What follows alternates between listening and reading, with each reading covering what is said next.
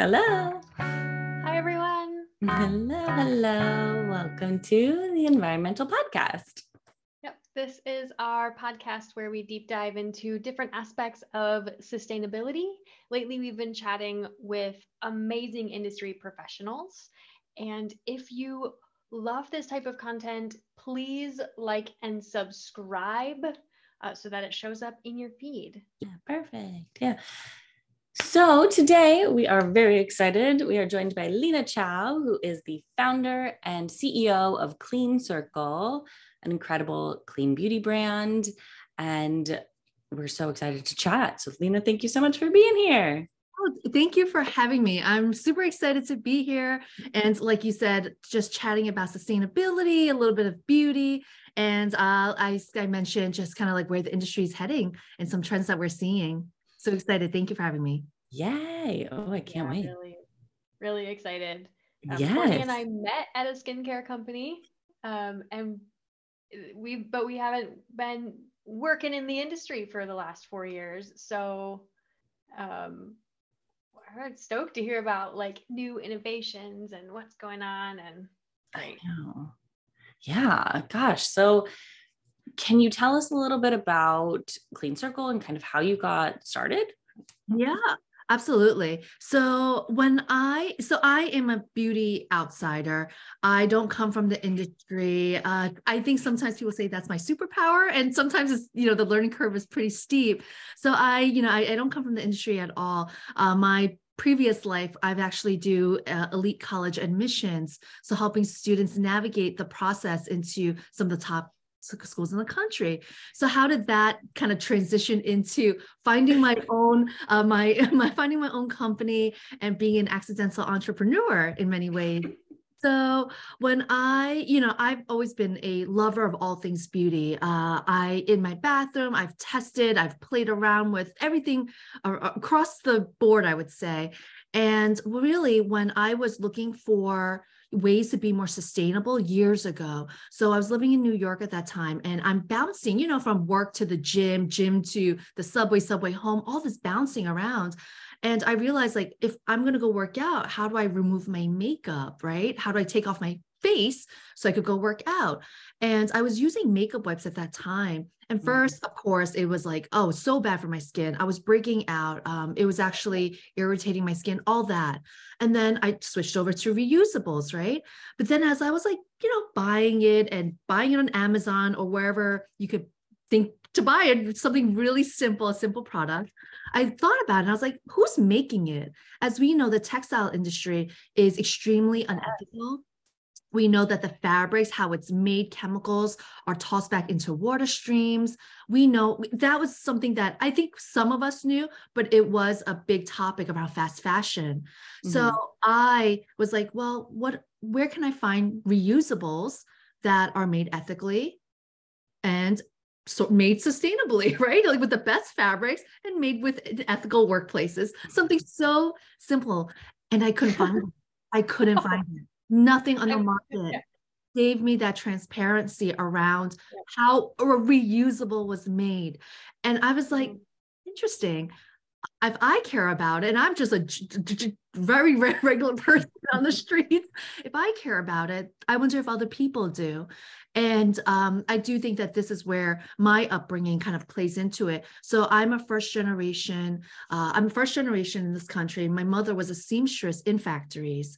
And ultimately she started as a seamstress, then she had one. So I understood labor laws, I understood fabrics very early on. And I think that's why I have a deeper understanding of that, ethical and production a little bit better. So like I say, when I was looking for these ethical, sustainable reusables, I couldn't find it. And I thought that there was some people like me that did care. And that is how I launched, in so many ways, Clean Circle with these two products, reusables, but made ethically and sustainably. So we have, our fabrics, our manufacturers, we have full transparency around chemicals, production, sewing, to end product. Wow. So that's how it kind of all started as an accidental entrepreneur. I mean, what was that process like? I mean, so you had a little bit of knowledge, right? So of textiles and manufacturing practices a bit, but how did you find the process of finding truly sustainable suppliers and manufacturers for you? Yeah, that's a great question. That was extremely difficult. I will say that it took me over almost a year to fully source. And I wasn't sourcing leisurely. I meant like every day, 5 emails, 10 emails, 20 emails out Wow. around the world, every possible country that was still making textile. And as we know, there's only certain countries, right, that are still making textile in many ways. So I reached out everywhere. It was actually a stroke of luck that I'm in Los Angeles and a friend of mine was taking a course at UCLA for sustainability. And it was like, hey, I think this person might be someone that I want to connect you to. And that just led to XYZ, to the manufacturers, et cetera. And then through connections and through asking all the right questions, but it did take me quite a bit of time because it's not something that's talked about as often. It's something as simple, right, as our fabrics. Yeah. Yeah, that's a huge challenge. And it was really, and I do think that that was a stroke of luck just through, friend that was taking a class. And it was really exciting to have those conversations, really push the boundaries around it, because a lot of my friends were like, what are you asking? And I was like, send me picture, tell me the certifications, and in the kindest way possible, but really in some ways professionally and respectfully challenging them around it as well, not shaming. Have different, workplaces, everything. But when you find the right people that are able to help you, that's when it's striking gold. Yeah. Do you think that's changing? Do you think it's easier to find a better value chain or supply chain right now? Or do you think it's still... I think the education around, you might be able to find it, but their cost is always going to be higher, right? If you talk about fair labor, fair working wages, it's going to cost more. So at the end of the day, I do think that some people have some brands, companies, whatever, just have to make that decision around cost of goods. So I do think it is becoming more of a talked about topic. However, I do think that there's extremely difficult education around why as well, because we hear green, we hear sustainability, we hear these big key words, but not fully diving into what that means, because everyone has their own definition of it, right? So I do think, yes, we're moving that way, but I do think that education becomes harder unless everyone is talking about it, unless everyone is moving to this more transparent supply chain kind of world. Mm-hmm. Yeah. Textiles is a difficult industry to push, I think. Right. And, I think the world is so much more, obviously, not even just now, but we're moving way faster than even when I was growing up. I grew up in the early 2000s when Facebook, when we were still only for college students, like that, right? And it wasn't for the whole world. So, but we were moving at 10, 15, 20 times faster than even then. Yeah. It's only been 10 years, 10, 15 years or so, right? Yeah. So, not 10, yeah, 15, maybe 20 now. Yeah. But it's so, I do think that, because we're moving faster, how the difficult question is, how do we move faster while also understanding textile, right? Because everyone cares. But if everything's moving so fashion is moving faster, product goods are moving faster, right? People are launching faster. How do we merge that? It's a difficult conversation. And I don't have an answer for it. No, it's such a big topic, sustainability. Mm-hmm. And I mean, we've been doing EnvironMental now for 2 years or something, Courtney? Something like that. A long time. And I feel like we have only scratched the surface on talking with people that are just doing their one thing to push this transition a step and then a step. And sometimes for people, it feels like a slog, because it feels like you have so much of this backlog and you're dragging so much like tradition or baggage or what kind of all of the above. And I feel like for the folks that we've spoken with in textiles and these industries that are notorious for being underground, I guess, or like, hidden a little bit, Yeah. it's that much harder. It's Yeah. so hard to find data. It's hard to, yeah. Ugh. Yeah.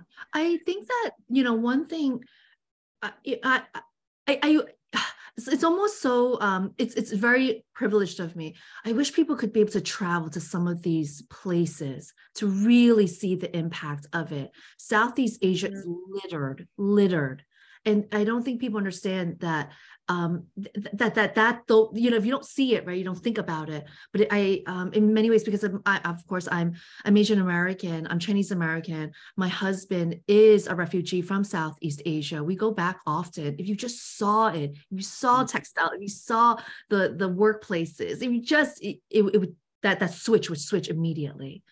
So it's very privileged. I'm like, I wish you traveled. That's not what I wish about. I wish, how do we bring that up, right? How do we show? And it's a tough, like I say, no answer, but definitely interesting to talk about. It is interesting. I mean, it's unfortunate that like so many businesses have really profited off the fact that there is not transparency there, that folks are not seeing that. Because, and they know that if people did see, they would change everything, right? It would be like your perspective would completely change on, shopping at fast fashion. And it's so there's a lot to fight against there, I suppose, of a very established industry that has profited so much off of this very opaque business practices. It's shady. Absolutely. And because again, I kind of grew up in the world and I know it. And that's kind of why I launched really with our two products made better, but of course also on the same line of being really sustainable, right? I think single-use makeup wipes are, well, first, personally, it was destroyed my face, destroyed my skin. And then second, we launched with reusables to replace your cotton rounds. And cotton itself is extremely water intensive to grow. And the New York Times just a few months ago had an article out saying that Texas lost 6 million acres of cotton land because of drought. Like everything is going up in price now, right? Of course, as it would.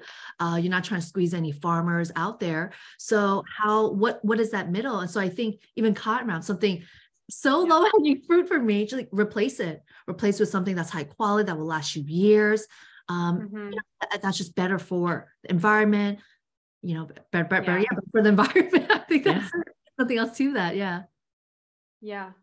Exactly. And cotton has such a sordid history, in this country. And it really, are you using cotton or what? Fabrics? What is your fabric? So our fabric is actually like 70% bamboo. And then we do have cotton in it. It's recycled cotton. And then the rest are recycled polyester.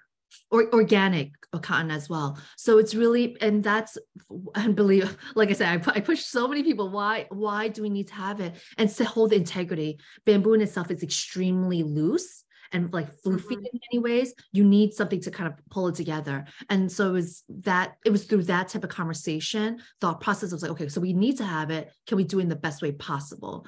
Really kind of creating that super high quality fabric that won't break. I've been using my same samples from when we launched in 2020. So, it really is about luxe and high quality to make it last. Yeah. And the polyester is the same. Yeah, the polyester, again, so it's purely for fabric integrity.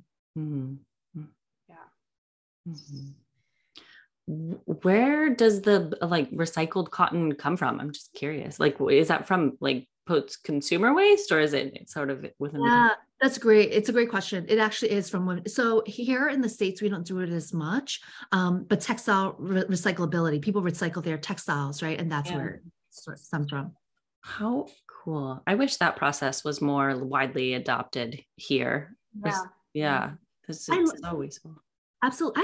I do love, and I agree with you completely. I do feel like this new Gen Z, I guess that's what they, not what they call it, but Gen Z, they are all about secondhand. So I do love that there's these conversations around upcycling clothing and shoes and whatever else. And that's that's great to see that it's kind of cool thing, right? It's not like, oh, you're wearing someone else's secondhand. It's cool to upcycle now, which I really appreciate. Mm-hmm. Yeah, and to, you know, create something from something else, and that's really nice. Mm-hmm. And we learned about, oh, I'm trying to remember. It's a Dutch company that takes like old textiles once a month. The Dutch like city people that, you know, with your trash pickup, they Mhm. also have textile pickup for textiles that you can't take to the thrift store. Yeah. And there are companies here. One, it's called Wolf something. I wish I could remember it.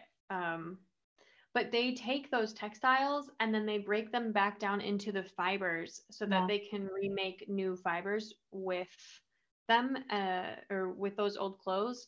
I hadn't seen that before, especially not as like a government thing. That is super. Yeah, that's actually what we do. That's actually how our fabrics are. It's using your old textile, breaking it back down. That's interesting. I love that it's a full government initiative, right? It's like picking up It's your trash with it, your compost. That's kind of cool. Yeah, they come in, they pick up your compost once a month. They actually pick up plastic every week, which is kind of crazy. But there's a lot of plastic packaging here. And they pick up cardboard once a month, and they pick up old clothes once a month. It's nice. It's like, yeah. Very cool. Cool. Yeah. So you have a lot of products behind you. Do you just have the two, or? Yeah, so we have our two reusables, like I mentioned, to replace single-use makeup wipes and cotton rounds.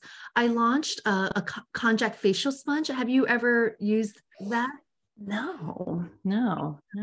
So depending on, of course, in Japanese, it's called kunyak. So it's different pronunciation, Western and East. So the konjac facial sponge is made out of the konjac root. The konjac root is something that we eat in noodles. It's made into noodles and like jelly candy. Okay. Really popular in Asia. Now we could take that material and make it into a sponge. So it's a facial sponge, like a gentle exfoliator that you can use every day. After 2 months of use, you cut it up and it composts. So it is extremely cool because first, very cool. Yeah, like as you're washing your face, you have dry spots, you need to kind of buff it out a little bit. Then from there, like sorry. I love that way of thinking about it. I was just saying I need to exfoliate. No, so yeah, like buffing it out. I know one of my team members, she was like, do we really buff out our face? I was like, I don't know, that's what I've been saying. Yeah, you know though, like it's really what it feels like when you're it's a buff movement. Yeah, and it's such a great texture. It's like I say, it's like jelly like, so it's super soft, and if you could use it every day without like damaging your skin. So obviously part of the brand's like, when we create things, it is about still skin health, not perfect skin, but we need to protect our skin health. So yeah, it's a great little fun sponge, and like true to who we are, trying to be really sustainable. And it composts. It breaks down in 54 days. I throw it into my own home. I have a home compost outside my yard, and every 2 months, just cut up into little pieces and I throw it in with amazing. Yeah. You have to try one if you've never tried one. And for ours, it's been really fun because we colored it differently. There's a lot in the market, but we colored ours with the butterfly pea flower tea leaves. So it's like this beautiful blue. And then another one we colored with cherry blossom. So it's a little bit pink. So it's just different colors, more on brand, fun shapes. But again, true to our roots of sustainability, and then highlighting ingredients, heritage ingredients. Beautiful. Yeah, of course. It's a super cool product. I use it every day. Yeah. Yeah, you beautiful skin. I really liked that you just said it's about skin health, not perfect skin. And I really just wanted to highlight that and say thank you, because for a long time, everything was about perfect skin. Courtney and I have both dealt with gnarly acne and skin issues. And when we don't talk about it as skin health, but we do talk about it as like, I have to get my skin perfect, Mhm. it leads to a lot of self-consciousness, and it leads to like potentially damaging it more. And then it gets so much worse. Yeah. So Yeah. just, yeah, thanks. No, thank you. I appreciate that. And I completely agree with you. Like and it's so interesting because again, I'm in the heart of it. Sometimes whether it's on TikTok, you're finding these trends, you're seeing what consumers are doing, right? And I'm just like, oh my God, you're burning, you could be burning your skin off because using this active, that active, and to get this perfect, this glass dewy, and there's just like it's just not realistic, right? And I think going back to what we're saying for like the world has moved so much faster, and I don't know what's sometimes like what's real, what's not. And for the young kids, young teens, I'm like, oh no, there's no perfect skin. I didn't have it. I still don't have it. I have hormonal breakouts, all that, right? So we want to continue pushing that narrative at the very least. Like it's all about just skin health. When your skin feels healthy, you're eating healthy, and kind of your lifestyle's balanced, that's going to be your best spot. Mm-hmm. Yeah, that's what makes you glow. Mhm. Yeah. Yeah. Absolutely. It's really wild how much has changed in kind of like knowledge around skin health and skin care since like we were growing up. I mean, in the early 2000s, everyone was using like really intense scrubs. Yeah, proactive. Oh, Really stripping products, like so bad. Which isn't too dissimilar. Some people still use like heavy acids and stuff like you were mentioning. There are some folks, but it's good to see that there are so many alternatives now, and we're not just like, burn it off kind of. It's become so personalized. Yeah. And that's a really great thing. And I think there are so many great new brands out there that are first, obviously, like, well, we only, is this skincare or this product really good for all skin types, right? Hyperpigmentation for darker skin colors. So having these conversations around really what equitable, like, products mean. And I think that's just so amazing because you're right. There was a one size fit all many years ago, and now it's become so personalized. So you could achieve whatever your goal is for your skin. And of course, I'm a little biased, so I hope the goal is healthy skin and not burn your face off perfect skin, Yes. yeah. Yeah, absolutely. I'm thinking about my skincare products and how long it takes to find the right routine for you, and how if like not every company, getting a line from a whole company isn't necessarily the way to go. Definitely have tried that, and it's like some products work quite well and some don't, and I feel like it's really great that you're also saying like there's a lot of other brands out there, and personalize it for yourself and do that testing. And also know that your skin changes over time. And yeah. Absolutely. I think like it changed with the season as well, right? For example, in the like when I use our contract facial sponge in the winter, it's purely for like the dry skin that I have. In the summertime, my skin is so like sensitive, it's inflamed, maybe too much sun, and that's just how I wash my face with no face wash, and it removes that oil without stripping it, because I need I need my skin to feel moisturized, right? So it really, you're right. Depending on the season, it has to change, and that personalization has been really fun to see that people are getting, and men, and well, men, just everyone, that are getting into it, and they find some peace, right? Something there for them. That's really nice. Yeah. Yeah, Mhm. can we normalize men having a skincare routine? Is that something we can just kind of do?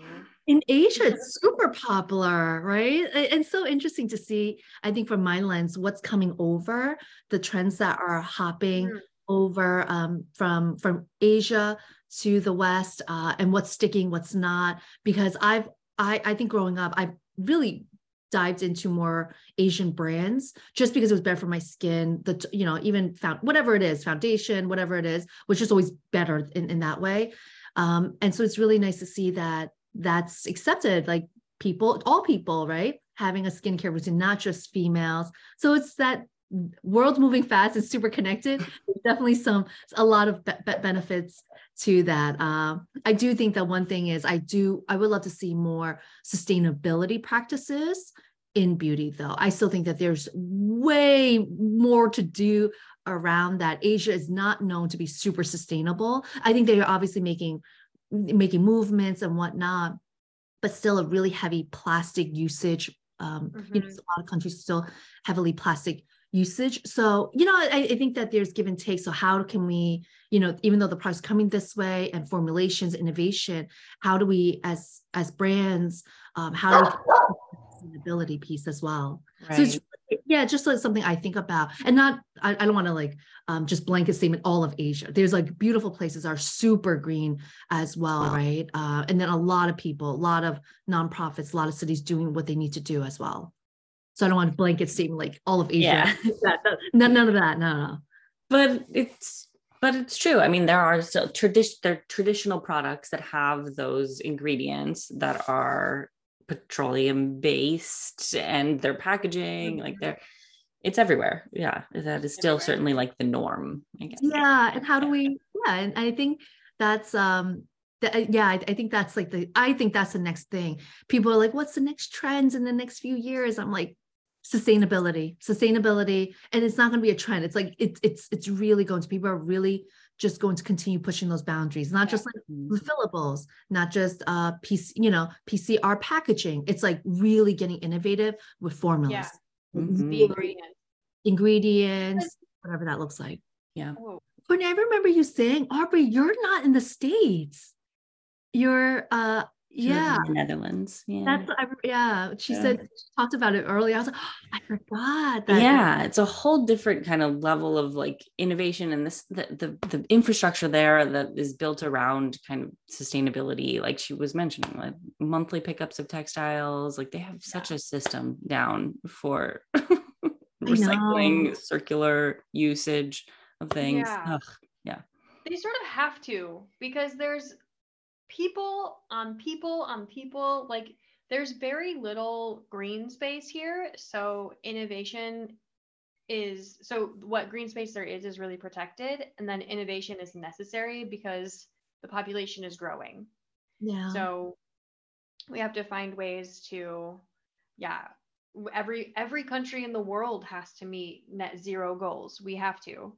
And the Netherlands is really comfortable with innovation. It's really comfortable with when the seawater rises, more than half this country goes under. Like that is because more than half this country is below sea level already. So the Dutch actually know very well how to deal with issues like this. They're also very comfortable with like, I see a problem coming, I'm gonna make a new thing to try to solve it. It's cool. Yeah, that level of innovation and having that space and having I think governmental backup for it, that's cool. That's exciting. Yeah. I think there's a lot of work to do. People tout the Netherlands as like this big sustainability thing, but there is so much plastic packaging. Like there's still a lot of, there's things we can always point our fingers at, and there's a lot to do still. And there are people all over the world that are working to solve problems like this. And I was going to say earlier that sustainable ingredients aren't just better for the environment, right? Like they're usually invasive plants that are growing somewhere that have an astringent thing. You don't have to use a stripper. You can use a plant in oil and it does the same thing, right? So it ends up actually being better for your skin and then it works better, and then people want to use that ingredient because it works better, not just because it's sustainable. Yeah. It's a great point. So. Absolutely. And I think that that's a, that's a conversation around formulation that I know that myself, I'm not going to speak for others, just conversations with labs and ingredient sourcing and really trying to bring up those studies. I think that's what's really, I think gone are the days of just formulating with whatever is there, but really thinking through. And there's just so much around that, around like more studies around these different types of ingredients, maybe more natural ones that it's just as effective. And I think that's a really cool space to be in as well. And I know a lot of brands that are kind of diving into that, getting really, really specific about it. And that's, like I say, it's nice to see that there's so many more options now. Yeah. That's great to know. I mean, when we were working for a brand that was really focused on clean ingredients and using like only things that were plant-based, essentially. But it wasn't common, certainly. And it was quite a challenge to find those ingredients. And so there was one formulator, Yeah. And she formulated for that company and like estheticians, basically. And it was really difficult to find anybody else working it. And this, we're talking about 5 years ago, but right. But there weren't a whole lot of studies on the effectiveness of some of those kind of alternatives to like salicylic acids and kind of harsher ingredients or something like that. Absolutely. How do you feel now that everyone, and I do think that it's a double-edged sword in many ways, everyone has become very aware of the ingredients that they're using, putting on their face and etc. Do you, because of that, everyone, if you're not formulating with something, some consumers are like, well, you should be formulating with this, or you should be formulating with that, right? Or is there studies around the benefits and, are there clinical studies, all this. Do you feel that, and I know that you've set out, but I think as for us, my question is, do we think that there will be, people are going to be more accepting that there might not be 100 clinical studies around efficacy, but 3, 4, 5 is going to start showing that there is efficacy there? I don't know. I think consumers become super smart around ingredients, but also formulation is a dance, right? Between other things, not like, oh, there's only this niacinamide and that's it. Like, I need to know, is it 1%, 5%? That's not how it becomes much more nuanced. Yeah. I think for me, this is kind of I see both sides. Because I have a background in some formulation, I recognize like the challenges as a formulator, like you dive deep, you look for those clinical studies, that's what formulators do. But as a consumer, I actually don't care. I care if it's organic and if I recognize it or whatever, but I just want it to work. I want it to do the thing that it says it will do, right? Like, I think that there are skincare diehards out there, and I was one for a long time, and it was my job for a long time to make sure that like the things we were saying was accurate, because the FDA really, we got our training in that skincare company with what you can and can't say from the FDA standpoint. And so I did read those studies to find the claims that we could say in good faith and stuff. But so there are people out there that do that and care, and they are the minority. They are the us three on that, right? Like, I just want it to work. Yeah, no, and I ask because right now there's a lot of studies. So when I think about how I product develop, one thing for the brand is like, I always want to highlight these ingredients that are so prominent in Asian cultures and our food, right? That there are so many benefits to it, but it's Eastern studies. versus Western. And that's something that it's an internal conversation I have with myself. Like when is the studies enough? And when do I say, nope, I know the benefits of it, that through Eastern traditional medicine, all that is enough for us to formulate with, versus like, well, if it's, from which lens do I look at it? And it's just something I've been kind of, think through myself as I think about it.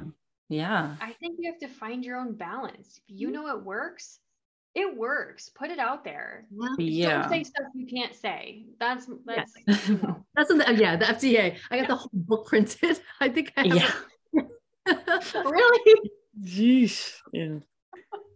Just to make sure I'm always, I hope by now you see that I always want to be honest. I always, well, not that people don't want to be honest, but I really do want to do my due diligence, understand what it is, not that we can say, but really be very thoughtful into everything that we produce, put out into the world. That is, because there's so much stuff out there. Like I say, go back to my original, like, who am I as an outsider to launch anything? But then you think about like, no one was making it ethically.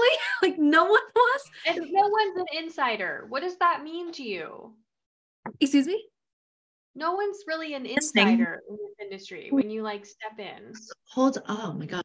I'm not sure I understand. My Siri just came on. I'm sorry. I think Siri thought I was talking to her. I'm sorry. Aubrey, what was your question? I said, what is an insider here? Like, what do you mean by that? Because we're all just people doing the thing. Yeah. I think, that's a great question, because when I hear of insider, I think about someone that's like works for the big conglomerates, L'Oreal, someone that's worked for a beauty company, someone that has, that's maybe gone to a Sephora quarterly meeting, someone like that, someone that just has a pulse on it, that understands like even product development, like looking at consumer research, like that is an insider. I do think most people are like me, more consumers, right? Like you have to separate that between insider versus, and then just a regular consumer in some ways. So that's how I define it. I think in being in the industry, there's so many people that have beauty experience that are launching their own brands and doing their own things. So they already know how to navigate it. They know what they're looking for, who to reach out to. I think that's how I consider it. And I just knew no one. I'm going to challenge you. Oh, please do. And say how, like, if the industry is doing something unethically and incorrect, and those insiders, as you've defined them, have contacts in an industry that are doing things that are ethically and morally opposed to what you want to build, are they insiders? Are you not an insider? I am definitely going to sleep very well with that question tonight. Yes, that is a good question. That's when you frame it that way, it feels like, I think if you frame it that way, then that definition or that clear differentiation becomes super blurred now, right? Like there is no insider outsider in that sense. So you pose a really great question, and also a really great question to boost up my ego. You're right. Like thank you. You're welcome. That's kind of the line we walk every day. We felt that way for a long time. Like it takes out the imposter syndrome when we look at, huge marketing companies and these like bro marketers that are using techniques and all these tactics. And we're like, we don't even like you. We don't like the way you do business. We don't want you to, we want to redefine what business looks like and what ethical business is and how we communicate with the people we work with. I'm taking that off the table. Imposter syndrome isn't a thing because we're creating something new. That's true. No, thank you. I appreciate that. That is such a great lens and such a great reminder, as well as I think you're right. You're kind of charting the course of doing something just a little differently than what has been normal. Yeah. Love cool. That. It was an honest question, but it was just like, okay. I love that. It's true. We're kind of creating our own insider spaces. Yeah. sort of for folks that are just wanting to do it differently. Like, we don't want to be at your traditional party. You guys have been doing it for a long time and you've been doing it wrong from our opinion, you know? So That's true. Like I say, that's a great, I love that. such a great reminder as well, especially and I'm sure you both know this, in an industry where it's all newness and fast and you know, you get caught up in that. Yeah. Oh, interesting. My goodness. So what do you have anything like, I guess, what are you working on now for Clean Circle? Yeah, thank you for asking that. We are 4 weeks from launching a new product. So we are extremely, extremely busy, and my team is super small, and I think we're all just trying to do, like, you know, coordinate, do everything. So we are launching the first of its kind fully dissolvable eye masks, those under eye masks that we wear. Oh, cool. Whoa, cool. It's fully dissolvable. And when I say fully dissolvable, I mean you could, under warm water, like in your hands, it'll start disintegrating after use. And that is super, super exciting because you know, again, when I was thinking about the product, I use them myself. You know, when you're watching Netflix or whatever, you're working, you have them under your eye, your faux 8 hours of sleep. And I remember it being a lot of them being packaged in those single plastic trays. And I hated it. I was like, oh, this is so, you know, so, and I figured, you know, thinking through again, what is sustainable? How can we reduce beauty waste? And this was one of the ones that it kind of slowly gets us out of like beauty accessories, textile, that into now like formulation, which was, this is probably our 25th, 26th formulation. Took us about over a year to formulate, to create. And that's coming out in 4 weeks. And we're really excited about it. So we're launching 2 different ones, one for like brightening, one for depuffing. And not only is obviously the, you know, like the essence is a formulation, the eye mask is a formulation too. So 4 formulations, because that eye mask is, you know, you had to make it clean. You had to ensure like the ingredients on it, what we're making out of, because if it's dissolving, it's going down your drain. Yeah. So yeah, that is kind of what's coming down the pipeline. We're super excited about. You know, one thing that is not perfect about it, I will say, is the packaging. And the packaging is in plastic, and that is the biggest personal gripe. But it was a personal, because I was like, I can't do it, because you're right. No one makes a packaging that's not in plastic for that specific. Because they just don't. And I've asked across the board. I had people scour the world for like glass, and they're like, you're gonna crack, it's gonna break. It's actually dangerous. People, like it, you know, people are holding it, if they're holding it's wet.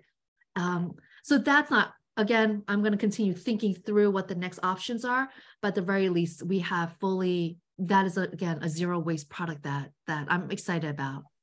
So with a lot of education around it. Yeah.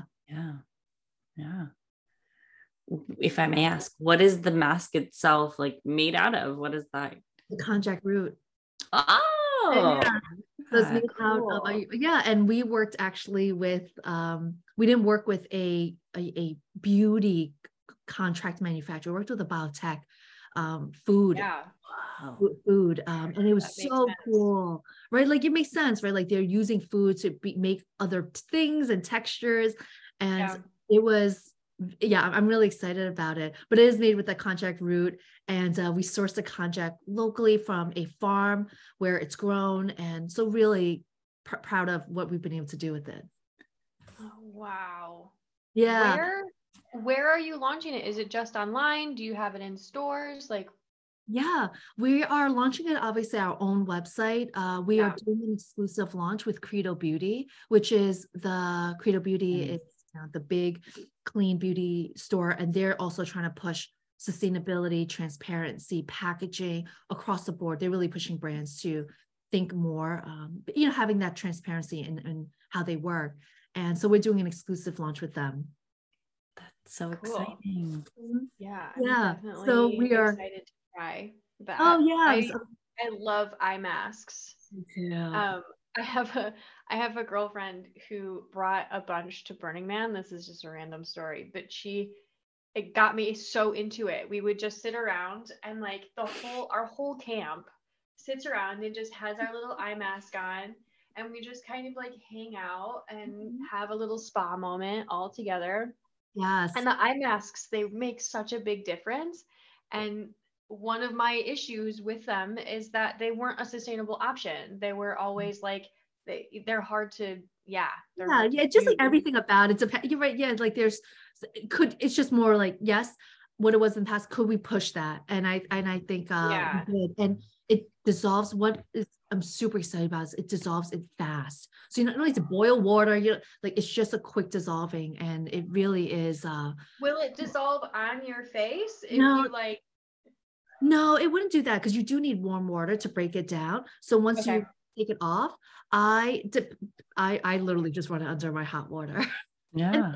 If I actually kind of keep this little jar on because I've been testing it for a year or like over a year. I keep this little glass, like my little espresso cup, to be honest, my espresso cup that I keep right on my sink. And every single time I finish testing, whatever, I put it in. And at the end of the week, I do boil some water and I just dissolve it all together on one side, pour it down the drain. Amazing. Now you know what my espresso cup. I will never use that espresso cup to serve anyone, but it's my my little eye mask dissolving cup now. I love it. Oh, that's exciting. Yeah. And I also, like you, I love it. It's that little 5 minutes, 10 minutes of just like a little bit of heaven for me on my eyes. It's cooling. I feel relaxed. Yeah. Oh, so I'm good. with you. I'm with you. I'm with you for that experience. So nice. Mm-hmm. So that's kind of what we've been working on religiously the last few months. And, I think 4 weeks out of launch, just, I think starting to do that education around the ingredients, because konjac is still not it's a food. Yeah. We don't think about it. You can't even sell it you don't sell it in the States. It's only made into noodles or candy or, some type of jelly like food. So a lot of education around that. I always tell people, if you've ever hot potted, it's that noodle that you're eating, that you're ordering. It's that clear jelly-like noodle. Yeah. Is this japchae or something? So that it has a similar texture, but I believe that's made with rice. I could be wrong. Okay. But it's a similar texture, similar texture. Okay. I'm gonna Google it. I want to know. It's I think Northern Chinese usually eats in Central and Northern Chinese eats in their hot pot, and Japanese eats it in their shabu shabu, their hot pot. The hot pot ask it, yeah. Shabu shabu. I want hot pot now. You're making us hungry. Yeah, that's our food now. We have moved away. It's dinner time where I'm at. Touche. Yeah. My God. Fantastic. How can people connect with you, find you? So you can obviously find us at clean-circle.com. I was going to say www. That's why it took me a second. On the World Wide Web. My cousin, she's my cousin's wife. She was like, "Wait, what did you just say?" I was like, "No, you still say www. And she's like, "Yeah, people don't say that anymore." Lesson learned. So they can find us at clean-circle.com or on Instagram. All the big TikTok at Clean Circle Official. Clean Circle Official. We're in DMs. What you probably get myself or one of my team members, and we'll talk anything sustainability, beauty, culture. We're always chatting in our chat. Amazing. Way cool. My goodness. Thank you for all of the work that you're doing in creating these incredible products and just educating folks. And I just want to say thank you for what you're doing. Oh, thank you so much for having me. It was so great to chat, and thank you for that question that was posed, just about really thinking about it. No, that's something that we need to remind ourselves. Yeah. So thank you please do. thank you for your time. Yeah, of course. Time. And thank you for sticking around and listening to this chat. If you want to hear more of them, we post twice a month. So like and subscribe, and we'll see you next time. Yep. Bye.